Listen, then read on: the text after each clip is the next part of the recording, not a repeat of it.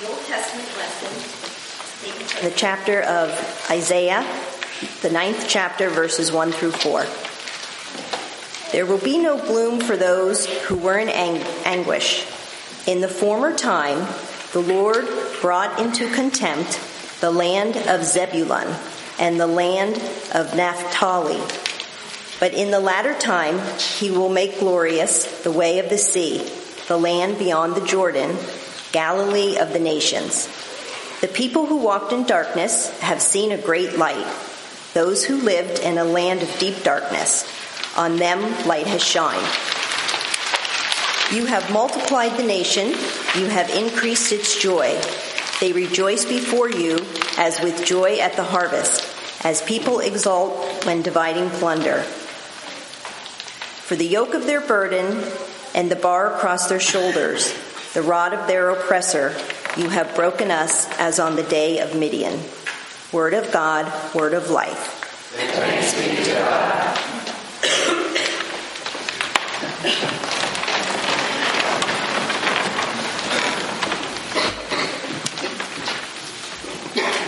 The Holy Gospel according to St. Matthew, chapter 4, verses 12 through 23. Glory to you, O Lord. Now when Jesus heard that John had been arrested, he withdrew to Galilee. He left Nazareth and made his home in Capernaum by the sea, in the territory of Zebulun and Naphtali, so that what had been spoken through the prophet Isaiah might be fulfilled.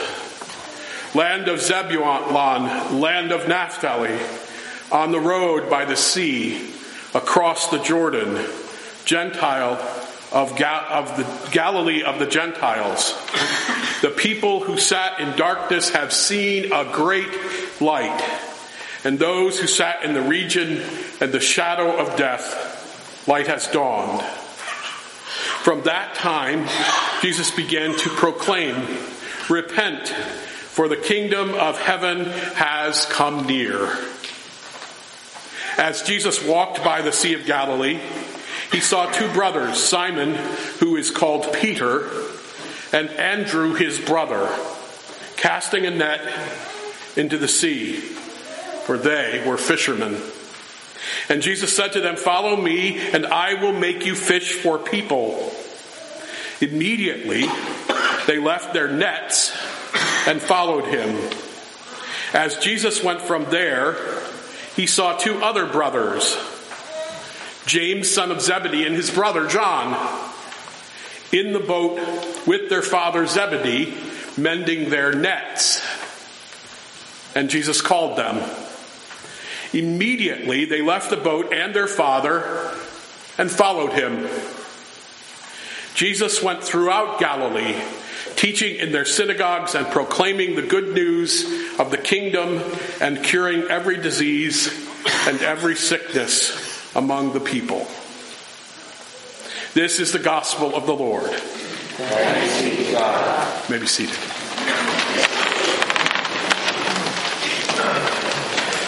So I toyed with a whole bunch of titles for this sermon. There can be all kinds of them. One that I tried was Fishing and Light, or Fishing with Lights. If you've ever done that, you know what I'm talking about. I've got a story coming up about that.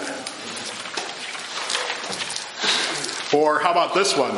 Hello, disciples. The scripture is one of those that is quoted so often, and quoted so often out of context. Follow me and I will make you fish for people. Or for some here that are more experienced and might better recognize the language of older translations. Follow me and I will make you fishers of men, right? Many of us have some familiarity with this story about fishing contained in today's gospel lesson from Matthew. It also brings out our tendency, when we know stories really well, to not go actually back to the story, but just help let our memory sort of go with it and fill in the gaps in the story with details from our own context. You know, we think that we remember the story and all that stuff. It's interesting how we seem to read the Bible sometimes. We tend to filter everything through our own worldview. our own culture and our own life setting. And sometimes there's nothing wrong with that, but other times it limits us, right? For example, when most of us think of fishing, if I say to you fishing, what do you think about? And go straight to, how do you fish? With a rod and a reel, a pole and a net, and a hook and a worm or some other kind of bait, right? Not fishing with a net. Many a preacher has elaborated on the analogy along the lines of a fishing pole, reel, line, worm, and hook, and then carry the metaphor to hooking converts and reeling in new believers. Because you see, even preachers get it wrong. Not too often. No, just kidding. I would tell you with great respect for all of those preachers and all of them who use that metaphor and that illustration, that they are on thin ice when it comes to exegesis of this actual passage. The interpretation of the scripture as to actually how the disciples were fishing for people. This kind of fishing envisioned in this text, and the way Peter, James, and John, and Andrew fished was with nets, not poles. Their fishing was not line fishing with a pole, a hook, and a worm, but casting a net and hauling in the net filled with fish. Notice it says in verse 18, casting a net into the sea, for they were fishermen. In verse 20 it says they left not their poles, not the rods and reels, they left their nets. And in verse 21 it says mending their nets. But still, when we hear fishing, we go, okay, get the rod and reel, here we go. Now, to be sure, the ancient world knew of line fishing as well. In Matthew 17, verses 24 to 27, it talks about going to the lake and casting a hook and catching a fish. But that's not what was envisioned in the imagery of fishing for people. We're told that the kind of net that was probably used was most likely round in shape, with weights all around the edge, almost like a hula hoop with a net. Fishermen would either stand on the shore and repeatedly cast their nets into the water or drop their nets from a boat. In Matthew 4, the nets used were those tossed from the shoreline. The occupation of fishermen when using a net was extremely labor-intensive and very hard work. Jesus' point in using this illustration very likely could have been one or more of the following. The strenuous nature of evangelism. It's very much like fishing with a net. It's very labor-intensive and extremely physical in nature. The work ethic and devotion that's required is more than just a focus on the skill of fishing itself. Or how about this one? Persistence and dedication to the task, often in spite of minimal results. And this final one, the infinite value of this new catch. That should be self-explanatory. So sometimes, you see, we get so stuck on the fishing metaphor that we forget about the other major reality. Two striking truths dominate our scripture readings this morning, both Isaiah and Matthew, in the way that they're connected. In both this Isaiah passage and this Matthew passage, we find these amazing truths about our Lord and Savior.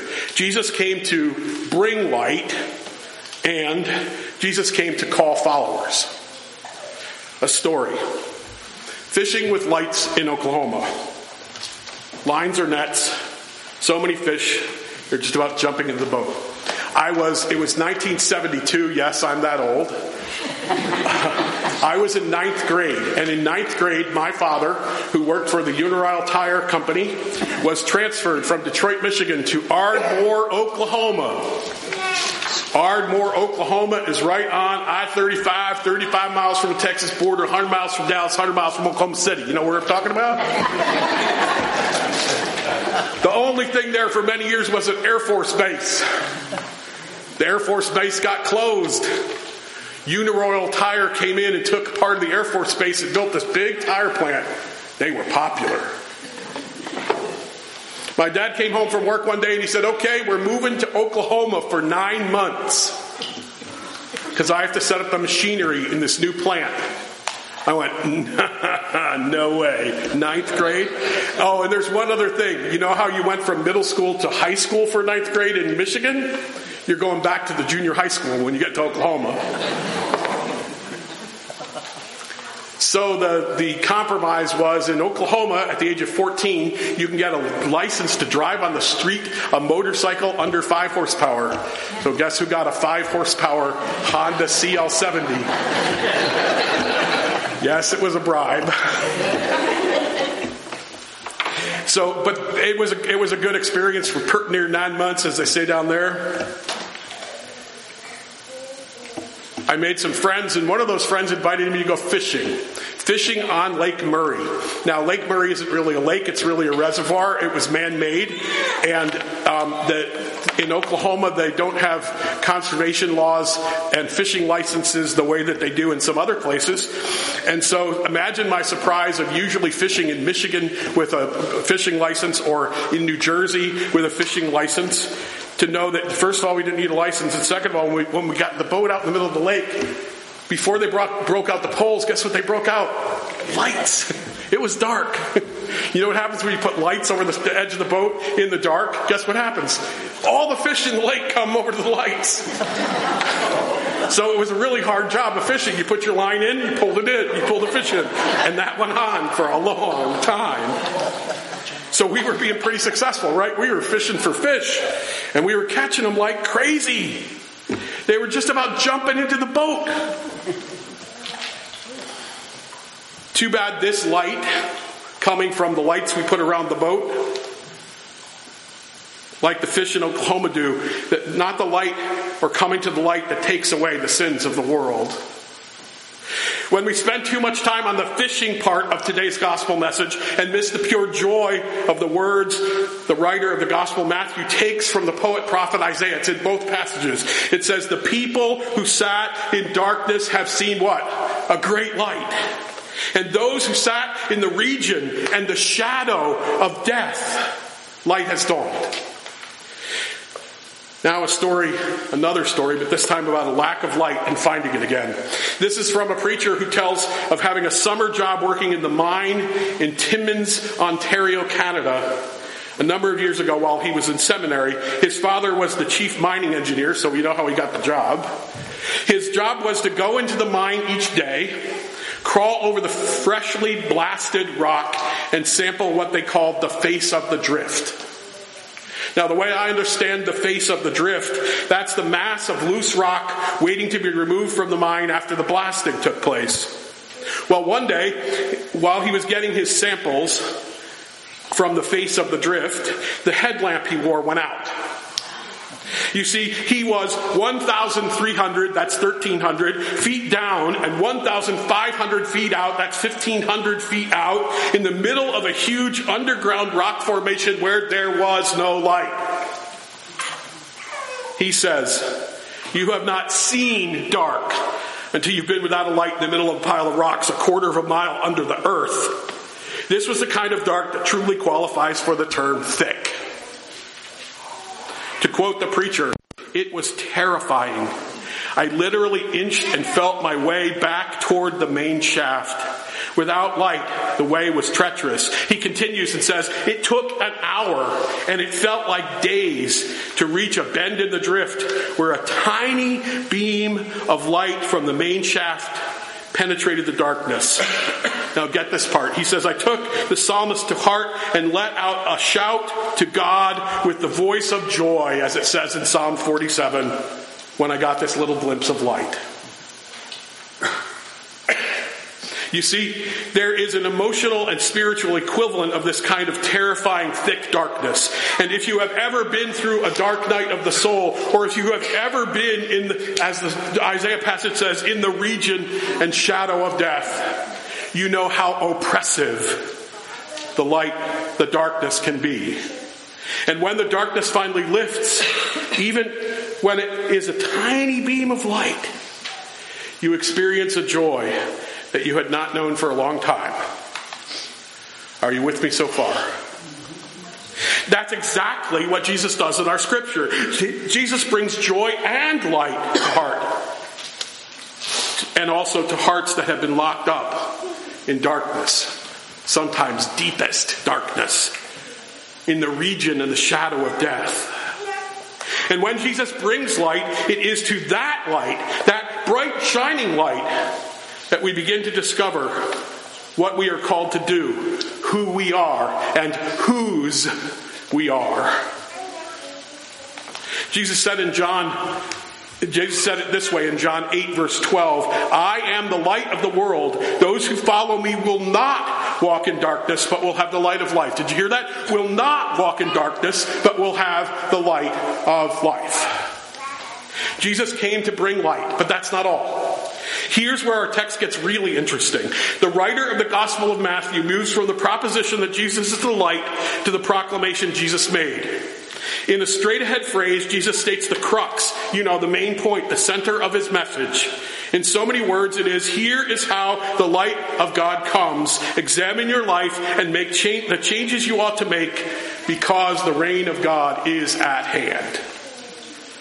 The wonderful truth here is that when God is in charge of our lives, when we welcome God to be in charge of our lives, the light comes. Thanks be to God. You see, Jesus came to call followers. Every significant teacher in every age, each one of them has followers or disciples, right? John the Baptist, he had followers. They went out into the desert and found him and saw him eating bugs, and they still followed him. Plato and Aristotle had disciples. They all kind of wandered around together, and they even got to the point where some of them killed each other, killed themselves at the instruction of their people they were following. Gandhi had followers. Many of them were not Hindu, but Christian, like Martin Luther King Jr. and theologian and poet Howard Thurman. Mother Teresa had followers. All kinds of people have followers. But back to the gospel lesson. What is amazing is the way Jesus went about choosing his disciples. Where did he go to recruit disciples? Who did he choose? Well, Jesus went to the shores of a small lake in northern Israel in a region called the Galilee. It's a lake, that the Arab people call Lake Gennesaret and the Jewish people call the Sea of Galilee. Jesus went to that shore and he called these fishermen, called Simon and Peter and James and Andrew and John. And Jesus sort of said to himself, let's put some fishermen on the team, and then for warmth, a few tax collectors.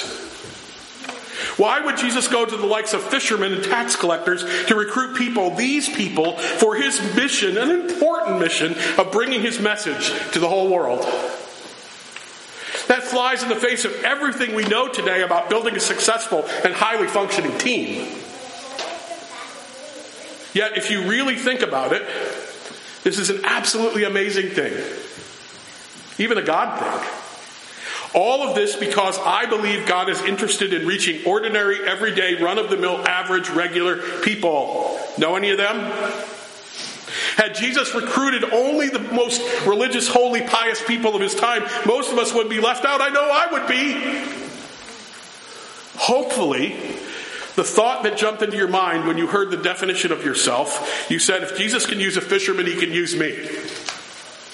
Now, I know for some of you, fisherman is a problem because you don't like fishing. To fishermen, he says, follow me and I will make you fish for people.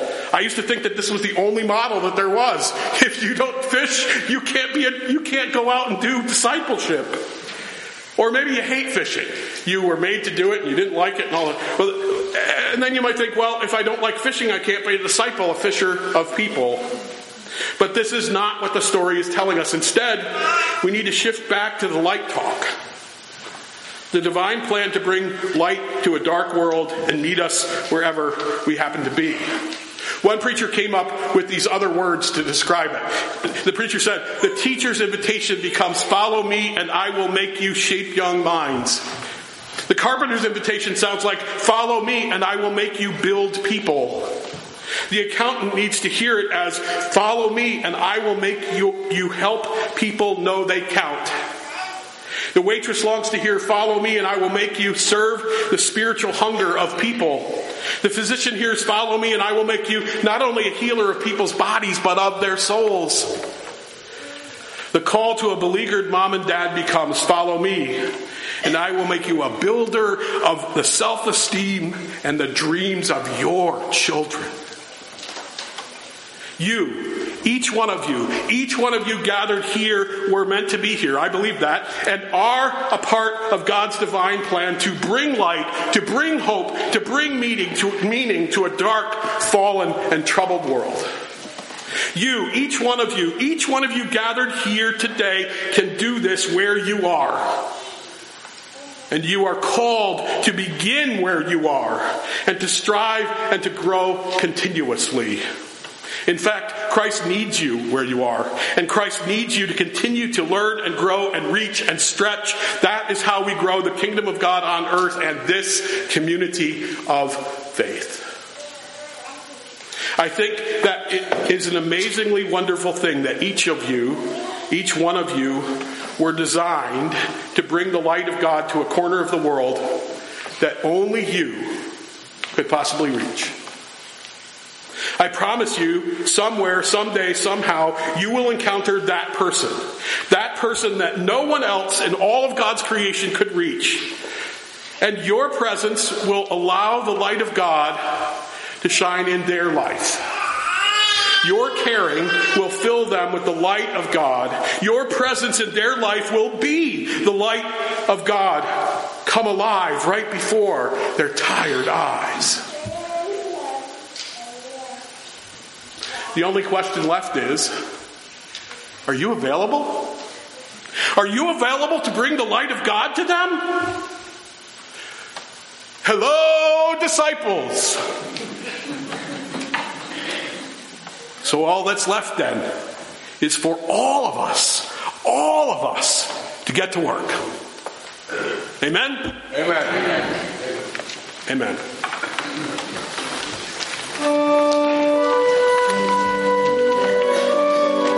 Please stand if you're able.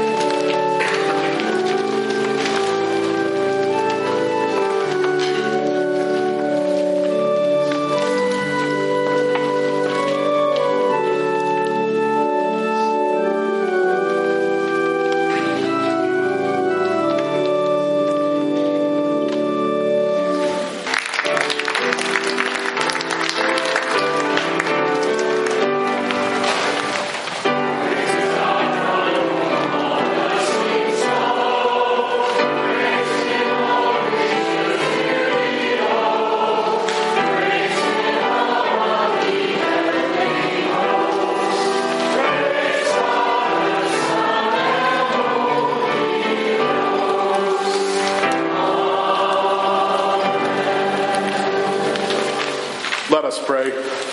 Merciful God, as grains of wheat scattered upon the hills were gathered together to become one bread, so let your church be gathered together from the ends of the earth into your kingdom. For yours is the glory, through Jesus Christ, now and forever. Amen. And now let us join our voices together, saying the prayer that Jesus himself taught us. Our Father, who art in heaven, hallowed be thy name. Thy kingdom come, thy will be done, on earth as it is in heaven. Give us this day our daily bread, and forgive us our sins, as we forgive those who sin against us. Lead us not to temptation, but deliver us from evil. For thine is the kingdom, and the power, and the glory, forever and ever. Amen. And now hear these words of benediction. May the Lord bless you and keep you. May the Lord make his face to shine upon you and be gracious unto you. May the Lord lift up the light of his countenance upon you and give you peace, now and always, and unto ages of ages. Amen.